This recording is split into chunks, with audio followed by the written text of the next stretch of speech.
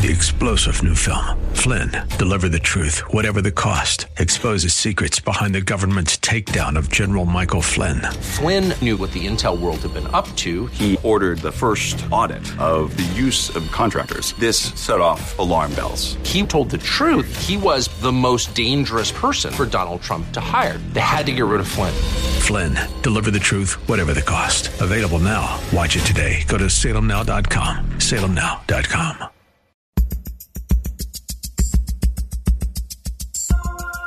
It's Lifeline with Craig Roberts. He's the host of Northern California's longest-running conservative talk show. He's a man with a message, a conservative with compassion. He's Lifeline's own Craig Roberts. Any cursory view of the evening news or look at what's trending on Twitter or, for that matter, gaining likes on Facebook tells you a lot about what's going on in our culture today. And so, too, I think, can the crime rate, divorce, marriage statistics, even church attendance, for that matter. It all points to a core shift in our society, its values, and as a result, where we stand as individuals as much as a nation on many of today's so-called hot-button issues. You know the issues: abortion, gay marriage, the environment, politics, and the church, on and on the list goes. Perhaps today, unlike never before, one thing we can agree on, and that is there's very little agreement on many of these issues, either inside or, for that matter, outside of the church. Well, what kind of a position should we stand? How should the church articulate where we stand? And sadly, today, oftentimes, the debate is not how to articulate where we stand, but whether or not we need to take a stand at all. Joining me, a man that needs no real introduction. He's pastored a church or two, written a book or two, even been on the radio once or twice. He's Chip Ingram, senior pastor of Venture Christian Church and speaker on Living on the Edge. The new book, Culture Shock, a biblical response to today's most divisive issues. And Chip, always great to have you on the show. Craig, good to talk to you personally, and great to be on KFAX. Boy, isn't it scary what we see going on today? And you know, that old song, anything goes, what's black today is white today, what's good today is bad today, and anything goes. And that certainly seems to be the trend. Sadly, though, that mentality has crept from the impact of the culture into impacting the church. And now, as I say, we don't debate how we should go about articulating the stand that we have on certain key issues, but rather we fight each other as to whether or not we even need to take a stand. Yeah, that's the thesis of this book. This book isn't about culture wars. It's not about blaming, Hollywood or the educational system or the government.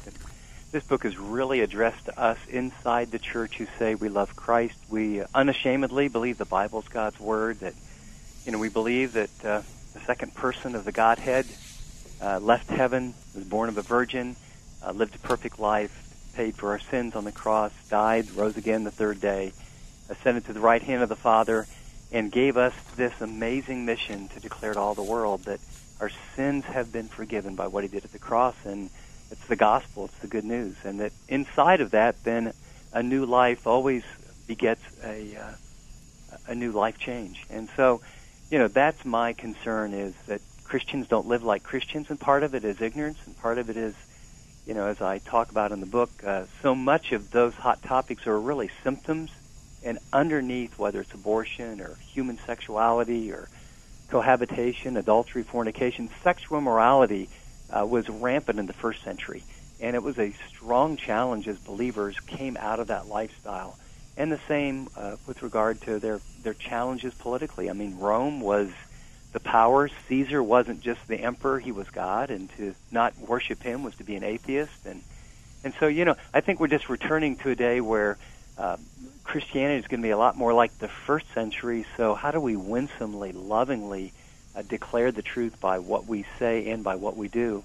And I think we need to bring a lot more light than heat. And this talks about how do we do that inside the church first before we export it. And, of course, one of the big challenges here, Chip, is the fact that it at the core is oftentimes not just a matter of how do we go about declaring the truth, but how do we go about arriving at what the truth is. Now, certainly from I'll say a conservative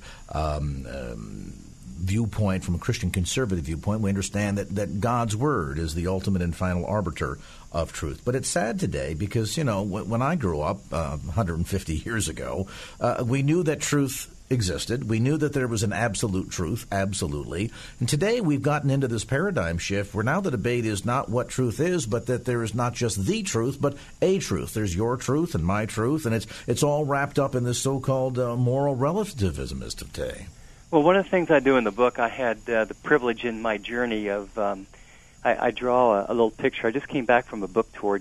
I literally got to take the pulse of evangelical Christianity from the north, Michigan, as far south as Fort Lauderdale, the middle, Dallas, Fort Worth, Atlanta, and West Coast.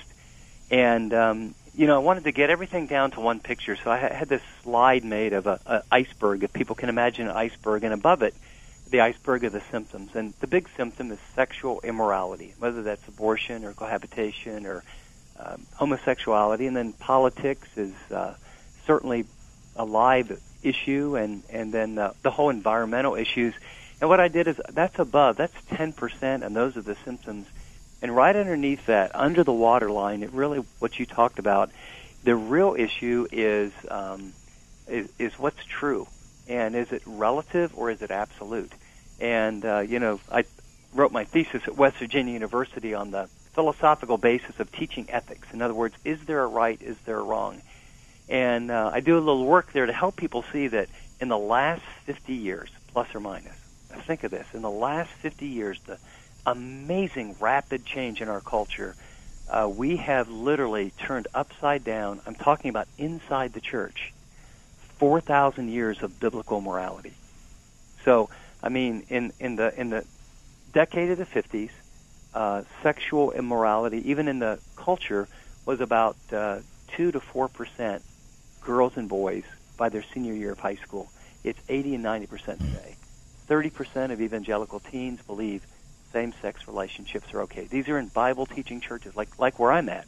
And about 34 or 35% of 18 to 29-year-olds in our churches, I'm not talking about out there, are either cohabitating or having casual sex, and basically it's, I don't feel like that command about sexual purity really applies to me. So the issue is really those are the symptoms, it's what's true, and that whole journey of existentialism that brought us to our current sort of pluralism.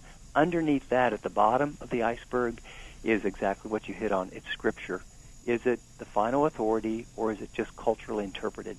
I have to wonder, some would then ponder, well, what's transpired here that down through the years, and particularly in this sort of fast track over the last couple of generations, what's happened to change our thinking? Then, of course, maybe the bigger, broader argument is, have we simply changed our thinking or ceased to think entirely?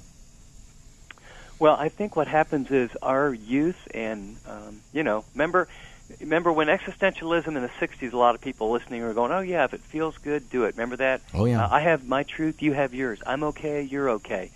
Well, when that began to, that turned into the sexual revolution of the 70s, the greed generation of the 80s, the me generation of the 90s, and then it got full-blown where after 30 to 40 years in academia, it went full-blown to where pluralism has gone from every opinion is okay to anyone who dares say, this is right and this is wrong is intolerant.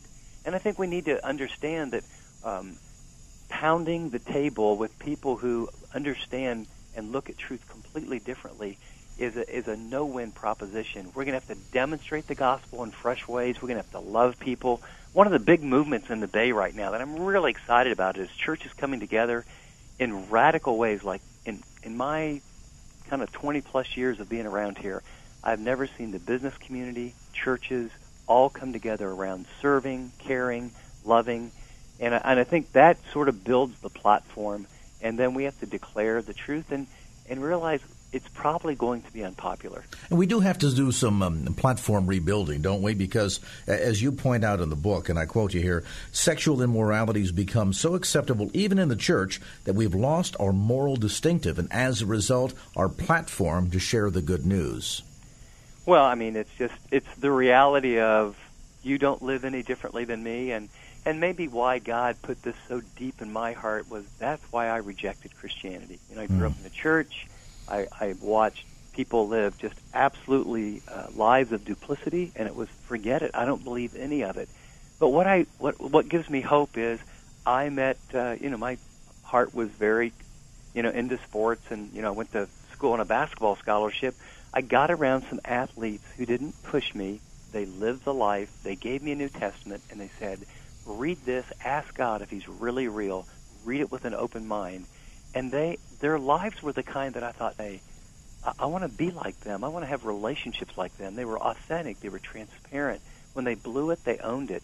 And they were good. I mean, they were the kind of people that they had excellence. And I think that's the kind of platform the early church had.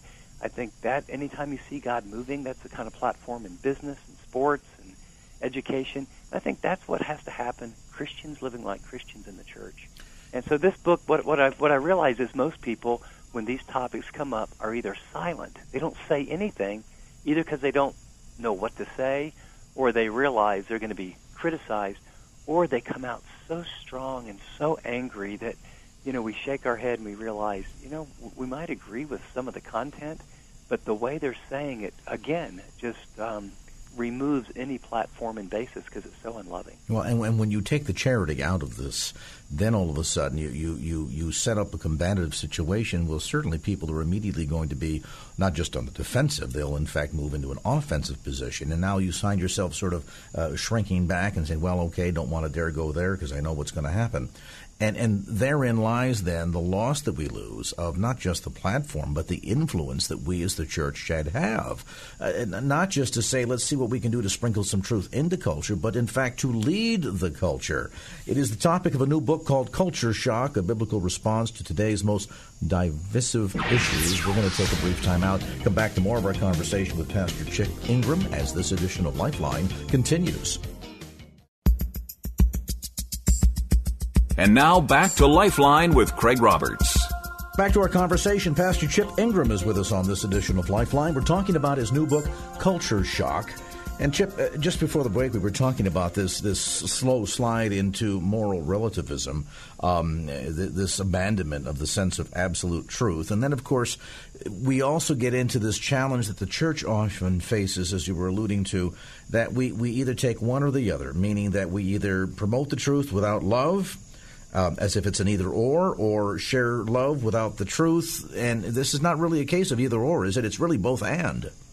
Well, when it's not both and, it doesn't work at all. And I remember when I was teaching on probably the most controversial subject of homosexuality, the evening we were filming it, because what I realized was there's a lot of people that are not going to read a book. There's a lot of parents that are not going to bring up these subjects. And so we put it on a small group DVD and also just digitally. And so as I went around the country, I met people everywhere who just said, we use these for family devotions, our small group, our Sunday school class. We've never talked about homosexuality in church or human sexuality or cohabitation or politics. And so that was the passion behind it. But what I can say is the night I was teaching on homosexuality, I mean, we're in the Bay Area and, in Santa Cruz, of course, I lived there 12 years and, had lots of people both in and outside the church, in and out of the lifestyle. And, we had a great ministry, too, and friendships and talked very openly about those things. And so I was walking, I kind of hang out first 10, 15 minutes just to see who's here, say hi to people. And I walked up to a guy, and he bumped me, and he said, hey, man, this is going to be pretty interesting. And there was some notes, and it said, what do you say to a gay friend? I said, well, why do you say that? He goes, well, I've been in the lifestyle my whole life, and my friend said I should come, so I'm here. So what do you say to a gay friend? I'm the gay friend. And so anyway, I said, well, where are you from? And we got a conversation. He stood up. We talked for, 8, 9, 10 minutes, and I said, well, hey, would you do me a favor, a huge favor? And they said, I don't know. I mean, we kind of hit it off. I said, when I get done, you're going to listen like few people. And I want to be fair to your position. I'm going to talk about sort of the historic Christian position, and I'm going to talk about, the gay position. And I really want to be fair. I mean, even body language, statistics, everything. When I get done, would you come up? Because I'm going to do this again tomorrow a couple times, and honestly give me feedback. He looked at me, kind of slouched, and goes, yeah, I'll do that. So anyway, I get done, and, I'm wondering if he's going to come up. And so I get done with everything, and this guy comes up with his friend, and I literally pulled out my pen, and I took the back of my notes, and I said, fire away. I mean, he said, well, let me tell you something. He said, how you started it kind of blew me away. I said, well, how's that? And this gets to your point. He said, well, you started out and you apologized to the gay and lesbian community. And I thought, man, are you kidding me? I can't believe you did that in church. And then you said, a lot of us don't know much about Christianity, but under this big banner of Christianity, there's these people, and they say they're Christians, and they hold up placards, and they scream and yell, and sometimes they're violent, and you said they're all, quote, truth with no love, and that is completely different than the way Jesus was. And he said, man, I'm nodding thinking, yeah, I've seen some of those people. They scare me, actually.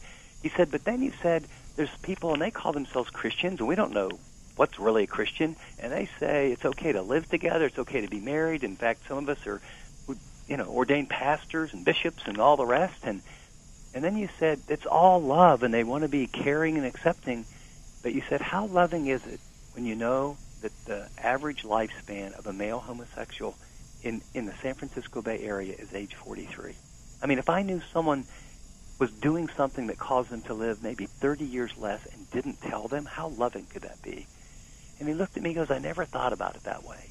So he said, and he gave me some good feedback, and, it was very interesting when I got done, and, as God is always teaching and prompting you, and we got done, and we just had a connection, and I started to reach out my hand to shake his hand and thank him, and I realized, the Spirit of God kind of whispered, this guy does not need a handshake.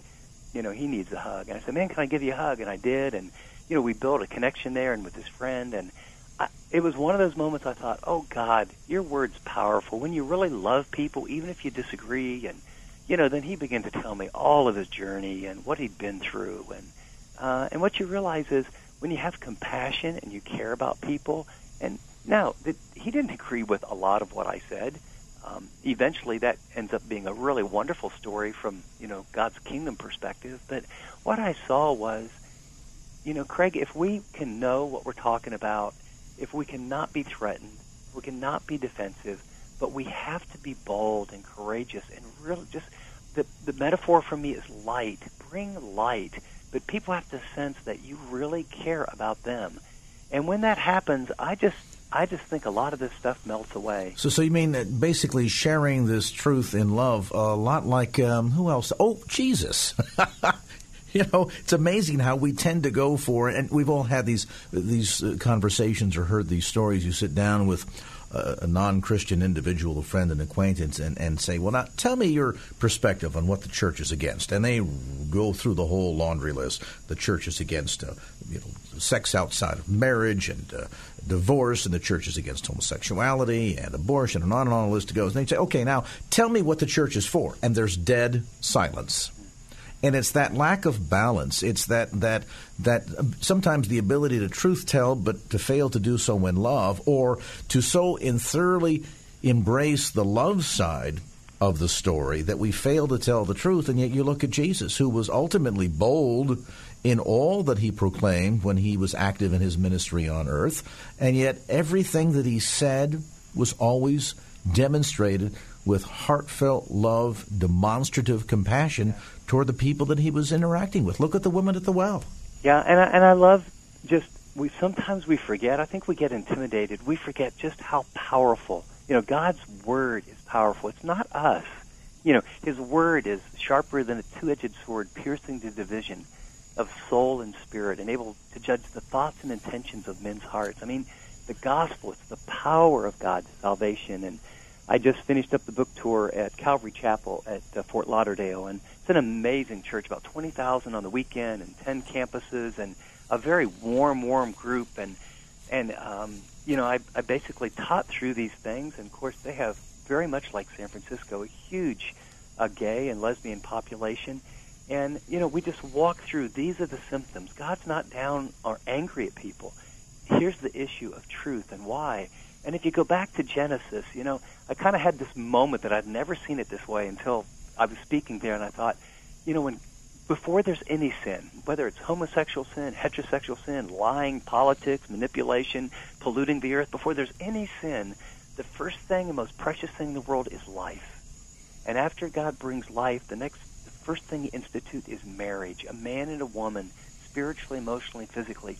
And then they're to be fruitful, so they have family. And then when families begin to multiply, you have life in community. And these communities, if you get enough of them, it's a city. The Greek word for a city is polis, where we get our word politics. And then lots of cities fill up this place called the earth that's an environment. And I begin to see, Craig, like never before, the thread between all of these is about lies. Abortion brings death before it gets started. Sexual immorality, it doesn't matter whether it's homosexual or heterosexual, whether it's cohabitation. I mean, I said, how many of you here? Okay, let's just talk about this. You're a wife, and you found out your husband has a pornography addiction. What did it do to your relationship? You're a guy, and you found out your wife had an affair. What did it do to your relationship? You were abused as a kid, and you got involved in a homosexual relationship. Whatever, but you just watch it. Life, the institution of marriage, and then when you look at family, and now we look at kids, pain, death. Every one of these things really are a lie that has caused destruction and separation and pain. And Jesus is the life giver, and his word gives life. And people just need to see ordinary people like you and me love people that they don't think we would love. And we've got to demonstrate it. And this book is about getting equipped to do that. Ordinary people. My prayer is for a grassroots movement of people who read the book, people who share the book, people who do the small group, and then people who are bold in the business place and ask more questions than comments are being defensive. It's just people make these blatant statements, blah, blah, blah, blah, blah, blah, blah. And just be able to say, wow, that is an interesting perspective. I've heard that a lot. And instead of, why do you believe that? Where does that go? If we would start asking the questions sort of with the gentleness, what I found is most people will tell you all their stuff and then say, well, what do you believe and why? And if you can articulate clearly, kindly, lovingly, then a dialogue occurs. Doesn't a lot of this, though, Chip, also go back to the importance of the church embracing the truth? And I pose that question because quite often not only do we fail to engage another individual, and I was struck by the fact as you shared that story with the gentleman that you spoke to during one of your recent trips, that there was a connection between the two of you. And sometimes we fail to make that connection, and I think in part because not only do we fail to try to understand the other person, where they're coming from and why they believe what they believe, but there's also a sense of intimidation, I think, by many of us in the church because we know what we believe. We just don't know why we believe it. It's something we've always heard. It's been preached from the pulpit. We've never taken time to go deep enough within God's Word to understand why that is true from God's perspective.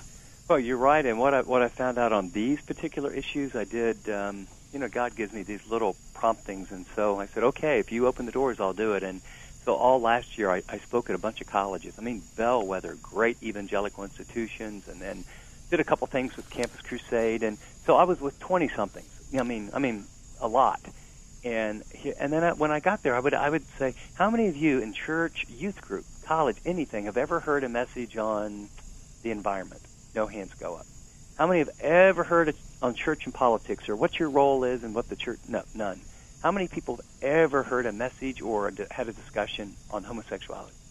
Zero. So, on the one hand, how about abortion? Okay, 4 hands go up. How about human sexuality? Yeah, we heard wait. But and so you just want to say, why are we shocked when we haven't taught in our homes or taught in the church what God has to say, and from God's perspective, that it's good, that it's kind, that He's loving, that it's for your best. You could hear a pin drop when I spoke at another place. I was in Atlanta at a church, and it was a lot of young people, and I was trying to kind of give fair. Everyone wants to jump on the homosexual bandwagon. I said I'm actually more concerned about cohabitation in the church, and I said, now here's the deal. If you understand, now we have research and science. God cares about us. His word and His rules are for our good. Statistically, if you cohabitate, and about 60% of people cohabitate eventually get married. But if you cohabitate, whether you get married or not, 10 years later, here's the studies. 1 out of 10 couples are still together 10 years later. Wow. And so I'm just saying to a group of people, God's not a prude. It's not like He makes up these rules and tries to mess with you or doesn't want you to have sex or all the rest. It's like, here's the game plan. Engineers design things how? So they work really, really well. God has designed life, relationships, sex, money in a way that it works great. So we shift Him out of that role of being the big cosmic killjoy that a lot of people think He is, and realize that there's actually purpose behind His plan for us. Yeah, I love the passage in Psalm 84. It was my dating verse when I thought, oh, God, how can I live here? It says, no good thing will he withhold from those who walk uprightly. And I just sort of hung on to that and said, well, tell you what, everybody else on the basketball team with 4 girls to every guy is having an awful lot of fun that I keep hearing about, and it's very hard to be sexually pure. And I look back now after 35 years of marriage and 4 kids, and I didn't do it perfectly for sure. But, it's, again, God's ways are good. No, the Lord rewarded you with a wonderful woman in Teresa, and obviously once again demonstrative of the fact that if we are faithful to His words and keep His commandments, He will be faithful and will reward us. Chip Ingram, our guest today on this edition of Lifeline, a look at culture shock. We'll take a brief time out. When we come back, a look at the difference between warring fractions and warring worldviews as Lifeline continues.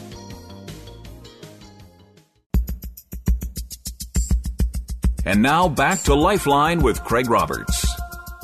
Back to our conversation with Chip Ingram. He, of course, author of Culture Shock, a biblical response to today's most divisive issues. The new book, by the way, published by Baker Books. You'll find it at bookstores around the Bay Area through Amazon.com. And you can also get more information on Chip and the book on his ministry website at livingontheedge.org. That's livingontheedge.org. You call the book Culture Shock. Yet we know that we're in the middle of culture wars. There's a sense of warring worldviews, to be sure. Sadly, though, Chip, as you've been pointing out, we sometimes reduce this down to simply warring people. We see each other as the enemy as opposed to really understanding who the enemy is and what he's done here in terms of leading us, including the church, quite frankly, down this slippery slope away from absolute truth into sort of this dissolving of our moral compass into situational ethics and relative truth. The big question is, how do we get back to understanding that there are absolute truths? Well, one, I think we got to start with our kids and early on, and I think part of it we need to also understand how we got here, because this is, people think this is how the world has always been. This is the way it is, and I think for some who enjoy sort of the intellectual philosophical journey, which is, I may not be an intellectual, but I love to read and think. And when I see the journey, it's very helpful for me. Then I realize, oh, wow, this is how we got. So I listen, I process all the time around our supper table. And, my kids were just, they'd laugh and sometimes, come on, Dad. I'd pause. Okay, do you understand what's happening in this commercial? What's the presuppositions? What are they telling us? What are the assumptions? Because I wanted them to learn to think. And so I think part of that is it's got to start with us as parents. I think the other thing, Craig, is we have got to return to just a commitment and a zeal and a desire for God's Word. When Jesus was praying about His church, whether people believe in absolute truth or not, Jesus said this, you'll know the truth if you abide and apply it, and the truth will set you free. And on the very last night, He prayed, oh, Father, set them apart, make them holy. How? By your word. Your word is truth. And so I think until we get back in the Scriptures and not just little diddly devotionals or hearing from a pastor on the weekend, David said, if your word had not been my delight, it would have perished in my affliction. How can a young man keep his way pure? You guard it according to your word. And so I think that there's got to be a resurgence of commitment to the Scripture. I don't think you can take in the Scripture and let the Spirit of God get it down deep in your soul and still have situational ethics or moral relativism. Well, again, I think that fervent application of diving into God's Word, studying to show oneself approved of God. I'm reminded, Chip, and every once in a while that I'd love to pull this story out. You probably heard it too. When he asked the question, well, now when someone gets a job working for a bank, my goodness, bank tellers deal with tens of thousands of dollars across that teller's window every day, and there's so many reports about falsified bills going around and so forth. So how do they learn how to memorize what all those phony bills look like? And the simple, true answer is they don't teach them what all the false bills look like, because there's dozens of them out there. But what they do is they teach them to study what the real bill looks like. And when they study that bill, commit it to heart and to memory, the minute false bill comes across their desk, they'll know it. And I think the same thing is true when it comes to truth. If we study to show ourselves approved and we immerse ourselves in God's Word and do so dutifully and fervently, when false teaching comes along or a competing truth, something that would present itself as another truth comes along, we will know so much about the truth of God's Word hidden in our heart that we'll instantly be able to recognize it and reject it.